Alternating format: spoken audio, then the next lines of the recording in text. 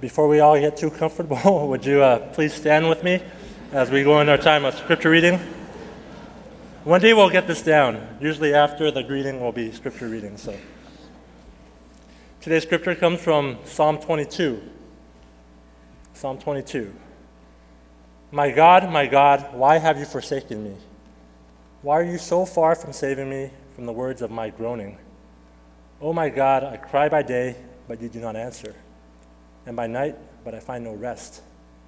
Yet you are holy, enthroned on the praises of Israel.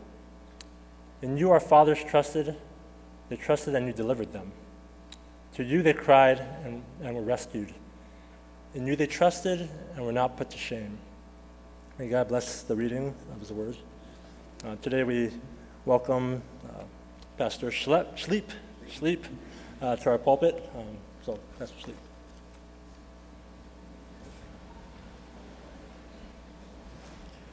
It's Schliep, like go to sleep, fall asleep. Now I lay me down to sleep. In fact, even when I'm awake, I'm asleep.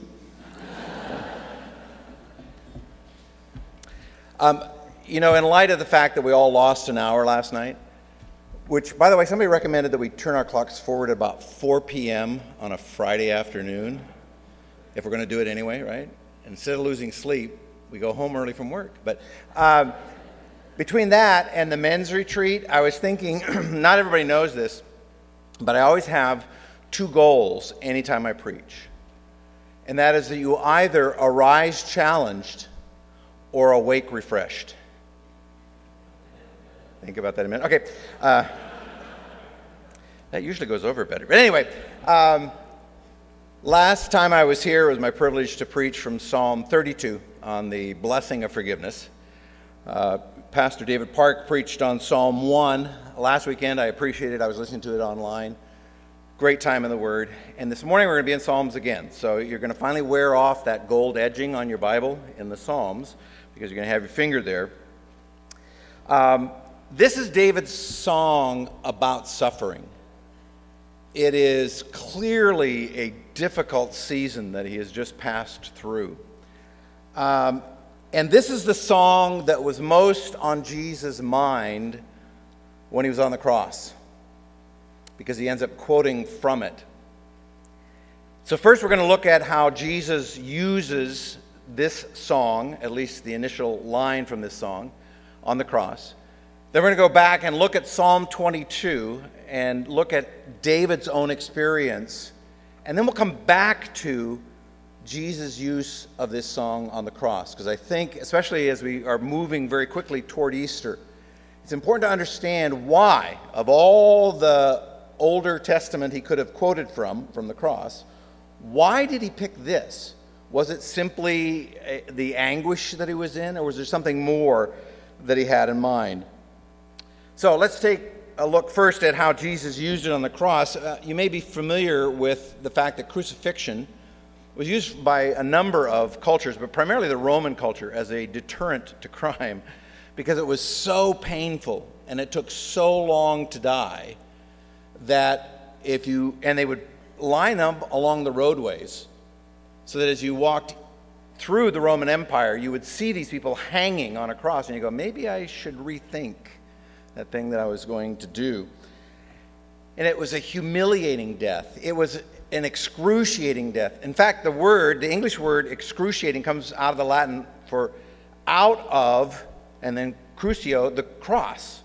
The pain is so bad that the only thing that you can think of as you try to describe how bad the pain is, it's as though you were crucified. And when they would hang them on the cross, the pain and the position of the body was so bad that you could barely get your breath. In fact, most people died not from their wounds of being crucified, but by actually drowning, because their lungs would slowly fill up with liquid because they could never get enough of a breath. And so they would actually drown while on the cross. That's how bad it was. So let's take a look at Matthew chapter 27, verse 45 first. It says, from the 6th hour, and there should be a slide for these. Yes. Oh, we got it. Good. I just can't see it there. That's fine. I'll trust you. From the 6th hour, which is about noon, until the 9th hour, which is 3 p.m., darkness came over all the land. So there's darkness for about 3 hours, beginning at the time when the sun should be shining its brightest, right? At noon.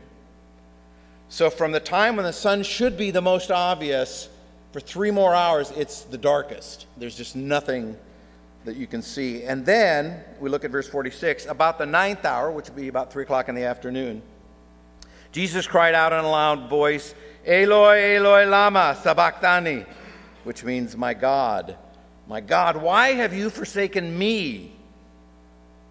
Which is kind of a haunting question, especially then when it's on the lips of Jesus. Because it raises the question, why would God forsake Jesus, who is God in the flesh? And why would Jesus quote these lines unless it's out of the pain and maybe something else that is expressed in Psalm 22 by David? So turn with me now to Psalm 22, and that's where we're going to spend most of our time this morning.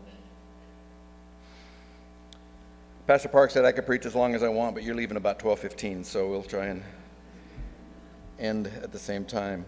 Verse 1 of Psalm 22, you should be able to find it. It'll also be on the screen for you. My El, why have you forsaken me? Why are you so far from saving me? So far from the words of my groaning, literally roaring. O my El, I cry out by day, but you do not answer. By night, and I am not silent. If you were here last time I preached, you know that when I'm in the Older Testament, I like to translate out of the English back into the Hebrew name for God that's being used in a given passage. Because the writers, under the inspiration of the Holy Spirit, could have used any number of names for God. But they choose one, and they do it for a reason. And El, you may remember, it means the strong God, the one who's got the power to do anything that's consistent with his character. And the reason I point that out in this passage is David is looking at his circumstances and saying, in essence, it's not that you can't do anything about my circumstances. It is that you've not done anything about my circumstances. And I don't know about you, but when I'm in difficult circumstances, it's almost harder knowing that God could step in. I mean, I would almost prefer a God who's somewhat limited. That sounds like blasphemy, I know, and it is. But that he just can't do it, than that he can and chooses in his sovereignty not to step in and take care of those circumstances. And that, I think, adds a whole other layer of pain to whatever it is that David is going through at this point. And I pointed out that the word groaning is literally translated roaring. Donald Williams, in his commentary, says, the pain is audible. Right? So this is not just an internal thing. This is something that is so bad that David cannot refrain from groaning about his situation. He prays by day and night, that's 24 hours a day, and doesn't see the answer to his prayer for deliverance. And as a result, he's exhausted not only by the suffering, but by the sense of abandonment. Right? It's hard enough, whatever circumstance he's in, but God doesn't seem to be anywhere nearby. And I don't know if you noticed in the second verse there, he says, O my El, I cry out by day, but you do not answer. So God is silent. And by night, and I am not silent. I mean, David is literally saying in this song, I'm not silent in this season, but you are. What is going on, David is saying? That I repeatedly come to you and pray for some kind of deliverance from this situation. I'm talking all the time, and I hear nothing from you, God. Even though you could. And then as David continues in this song, and get to verse 3, he flips from his own suffering to God's character. He says, yet, for those of you who know the language, that's a contrast, right? Yet, in spite of what I'm going through, you are enthroned as the Holy One. Right? The one who everything he does is absolutely right. Again, would you find that comforting? That what you're going through is part of that everything is absolutely right? How can a holy God not do something here? You are the praise of Israel. In you our fathers put their trust. They trusted and you delivered them. They cried and you were saved. In you they trusted and they were not disappointed. Now, I do think David is trying to remind himself of what he believes and what is true about God's character. But again, is that comforting? That David, in essence, is saying, I don't want to just focus on my own pain, because I know historically in the lives of my people Israel, when they cried out to you, you showed up. So what is it about me and my situation that I don't see you anywhere? Right? So there's hanging on to that truth, but that truth doesn't help emotionally, because his circumstances have not changed. And so while moving his eyes from his own pain to Israel's deliverance, that's a great thing to go back to the truth, but it just seems to magnify his own pain. And we know this because he goes on in verse 6. But, in contrast to Israel, right, the Israel whom God has historically continued to deliver, but I am a worm and not a man, scorned by men and despised by the people. All who see me mock me. They hurl insults, shaking their heads. He trusts in Yahweh. Notice the change of the name here, because Yahweh is that covenant name of God. I will be to my people everything that I am. I am the promise-making and promise-keeping God. He trusted in that God of the covenant, that relational God. Let that God rescue him. Let him deliver him, since he delights in him. But notice here, he starts out his song saying, God, where are you? It feels like I am despised by you.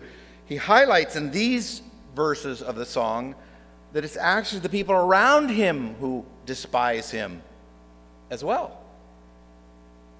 So not only is God not for him, but nobody else around him seems to be for him.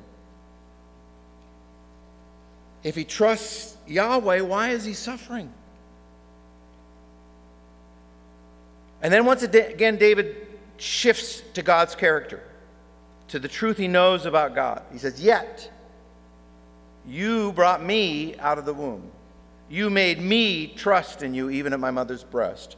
From birth, I was cast upon you. From my mother's womb, you have been my strong one, my El. Do not be far from me, for trouble is near, and there's no one to help. As David goes through this song, he begins to realize, right, you've been faithful to Israel, but if I have to admit it, it's true. You have, from the moment of birth, been with me. It doesn't change my current circumstance, but it's true that you've always been there. And so he goes back to his own suffering in verse 12. Many bulls surround me. And he's going to use 3 animal imageries here. That's going to be important in a minute. He says, many bulls have surrounded me. Strong bulls of Bashan encircle me. Roaring lions tearing their prey open their mouths against me. I'm poured out like water, and all my bones are out of joint. My heart has turned to wax. It has melted away within me. And you know what happens when you lose heart, right? I mean, that imagery we still use in the English language. To lose heart is just to give up, right? To feel abandoned.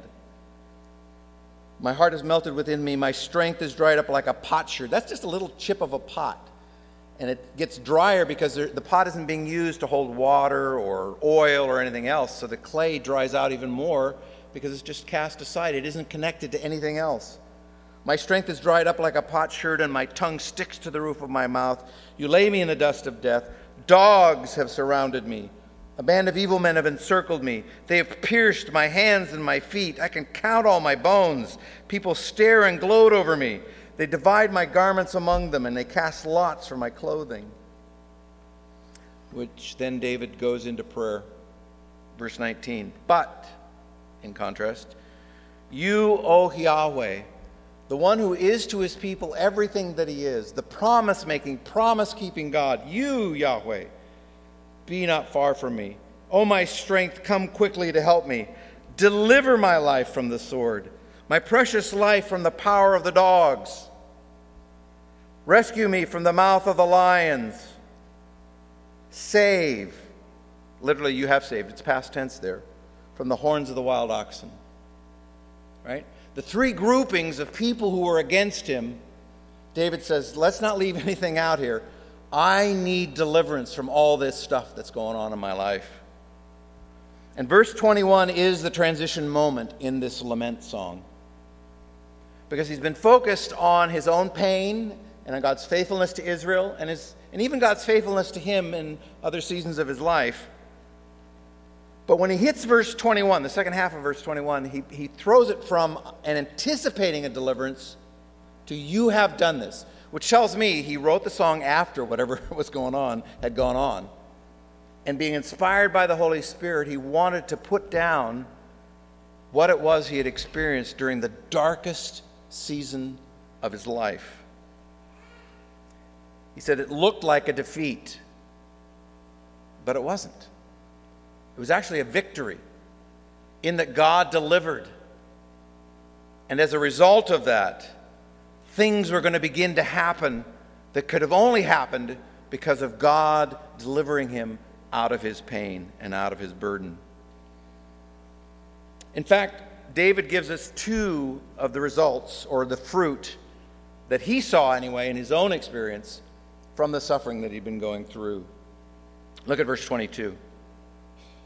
I will declare your, and the closest antecedent there is Yahweh, the promise-making, promise-keeping God. I will declare your name to my brothers. Because his first fruit of suffering is what he has then to share with the congregation, that is the people of God. In the congregation I will praise you. You who fear Yahweh, praise him.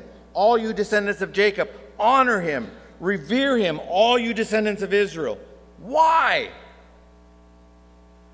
For, or because, he, Yahweh, has not despised or disdained the suffering of the afflicted one. He has not hidden his face from the afflicted one, but he in fact has listened to the afflicted one's cry for help. It seemed like God wasn't there, but God had heard. All along, God had heard. That's important to David. I wasn't alone. It sure felt like I was alone, but I wasn't. In fact, God was there all the time. Verse 26, the poor will eat and be satisfied. They who seek Yahweh will praise him. May your hearts live forever. And the second fruit, besides telling the congregation, is that the whole world is going to hear about God's deliverance. That God took what looked like the darkest hour and turned it into a victory. As ironic as that may seem. Look at verse 27. All the ends of the earth will remember and turn to Yahweh. Now for me, that's an interesting verse, because Israel had this tendency to think, we're God's chosen people, so this is all just about us. But throughout the Older Testament, God kept saying to Israel, no, I blessed you to be a blessing. This is not for you to hold on to your precious truths. It's for you to live in them and then share them with the people around you who haven't heard yet. And he says, all the ends of the earth will remember and turn to Yahweh, and all the families of all the nations, the Goy, the Goyim, the non-Jews, will bow down before him, for dominion belongs to Yahweh, and he rules the nations. All the rich of the earth will feast and worship. All who go down to the dust will kneel before him. Those who cannot keep themselves alive, posterity will serve him. Future generations will be told about Adonai, the Lord above all lords, the King above all kings. They will proclaim his righteousness to a people yet unborn, for he has done it. And in the Hebrew, that literally means, it is finished. which ought to sound familiar if you've been in your Bibles. Which brings us to the two words you're learning to love when I preach. So what? Because it means he's almost done.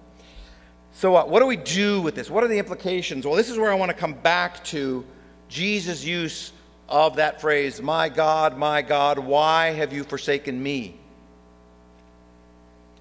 The question I asked as we started our time together was, why had God forsaken Jesus on the cross? And I've suggested from the text of Psalm 22 that while David felt that at the beginning, that David had to acknowledge God had never forsaken him.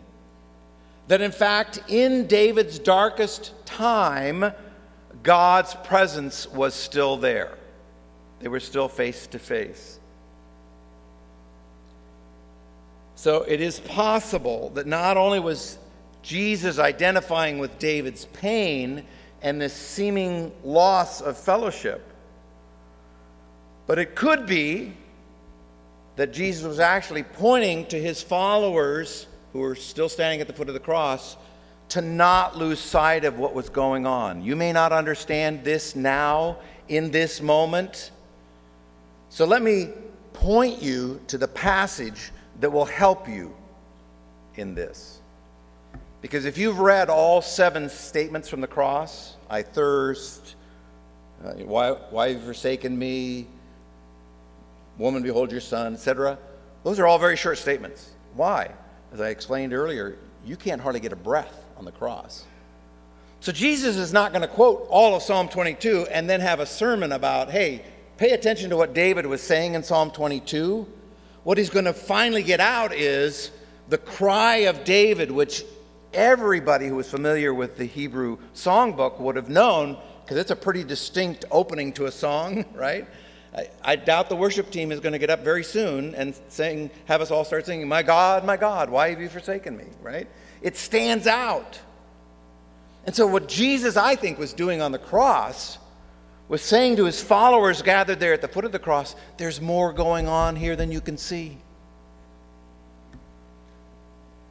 So I think the real question is not how could God forsake Jesus on the cross, but did God forsake Jesus on the cross? The gospel writers use 4 very clear, either direct citations, or in addition to that, a couple of images about like bones being out of joint and being thirsty and all that sort of thing from Psalm 22. And the psalm itself ends with the Hebrew words, it is finished. God has done it. It's over. And so for years I thought and was taught that on the cross, God turned his face from Jesus because he couldn't look on sin, and he made him sin who knew no sin. In fact, one of my current favorite songs, except for this line, says, the Father turned his face away. But as I read Psalm 22, the question is, did he? Did he turn his face away from David in this time that was difficult? In fact, I want to suggest to you that Psalm 22 actually points in the opposite direction of God abandoning him. And I picture God face to face with Jesus saying, this is what we decided in eternity past. This is how we bring to ourselves a multitude of people who don't deserve to be in relationship with us. But we knew the blood of goats and bulls could not cover their sin. And that the only way we could bring them back to ourselves once and for all, as the letter to the Hebrew Christians puts it, that there had to be a once-for-all sacrifice. And this is it. And some of you are thinking, but doesn't the Bible say that God's too pure to look on evil? That he can't see it, so if he looks at me, doesn't he have to turn his face away? Well, let's turn to Habakkuk, because that's the one place that phrase shows up. And Habakkuk, you remember, was a prophet of Israel. He was complaining about the behavior of his brothers and sister Israelites. And God said, okay, I'll send the Assyrians to take them into captivity. And Habakkuk said, whoa. No. You can't use somebody worse than us to judge us. And God basically says, I can do anything I want to do. But yeah, here's how it works. But look at chapter 1, verse 13. Because he's now talking about the Assyrians and how God can't use them.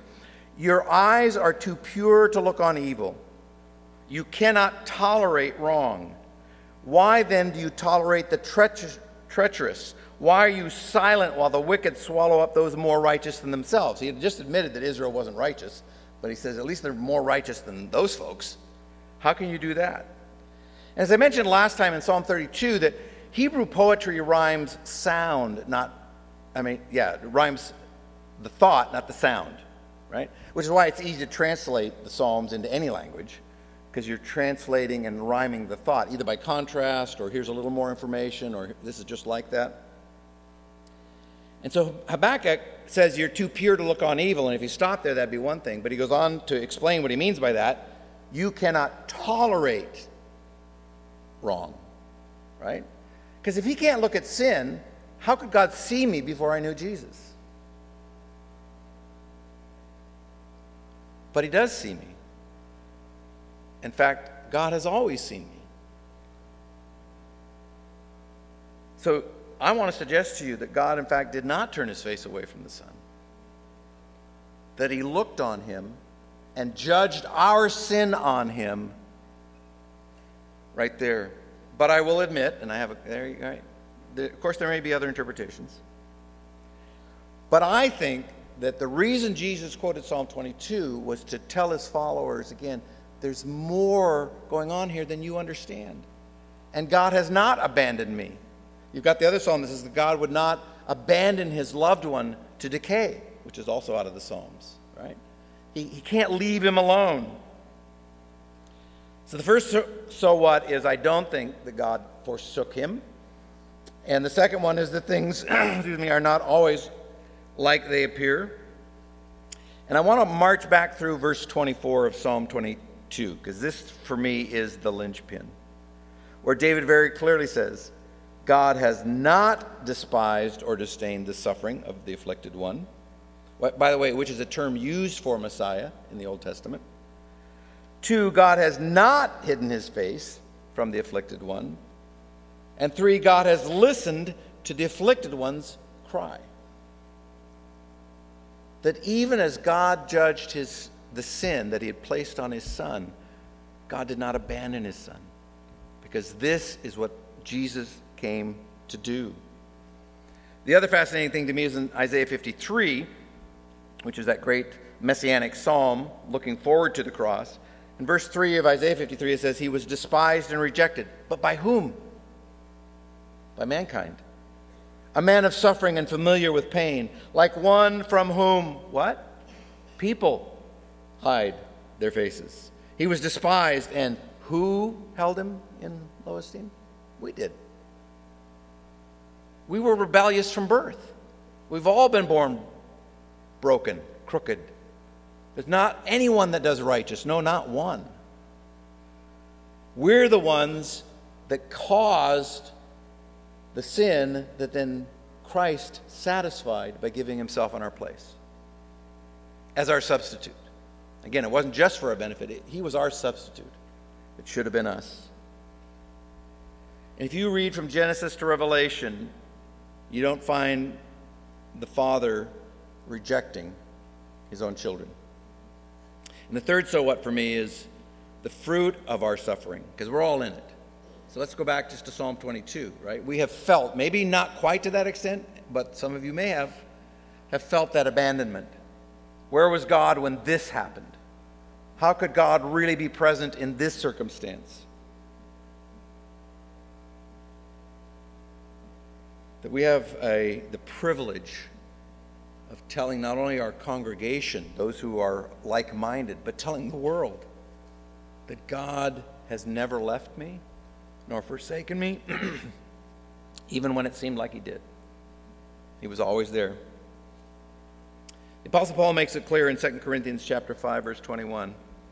God the Father made him who had no sin, Jesus the Christ, the Messiah, to be sin for us, so that in him we, who are sinners, might become the righteousness of God. That's the good news. And when Jesus left his disciples in Matthew 28, Jesus came to them and said, all authority in heaven and on earth has been given to me. Therefore, as you're going, make disciples of all nations, baptizing them in the name of the Father and the Son and the Holy Spirit, and teaching them to obey everything I commanded you. And then look at that last phrase. And surely what? I am with you always. Not just when it seems like it, not just when all the things you hope for come true and all the prayers get answered, but I am with you always to the very end of the age. Let's pray. Father, your Son willingly chose to become man, which made it then possible for him to die, and also made it possible for him to bear our sins because he was the perfect man. There were none of his own sins he had to pay for. He did not even once live outside of your righteousness. And in taking our sins on himself, he offers to us the free gift of eternal life. Free to us, but at a great price to him. But Father, also, David's own cry in that season resonates with me. That there are times when it seems like you're nowhere to be seen. That you have in fact abandoned. Father, may you draw us back to this text. And may David speak to us again as he hoped would be the result of his writing this song. That we as the congregation, the people of God, would be reminded of your faithfulness throughout the generations and to individuals. That you never leave us nor forsake us, so we can boldly say, the Lord is my helper. It's in Jesus' name we pray. Amen.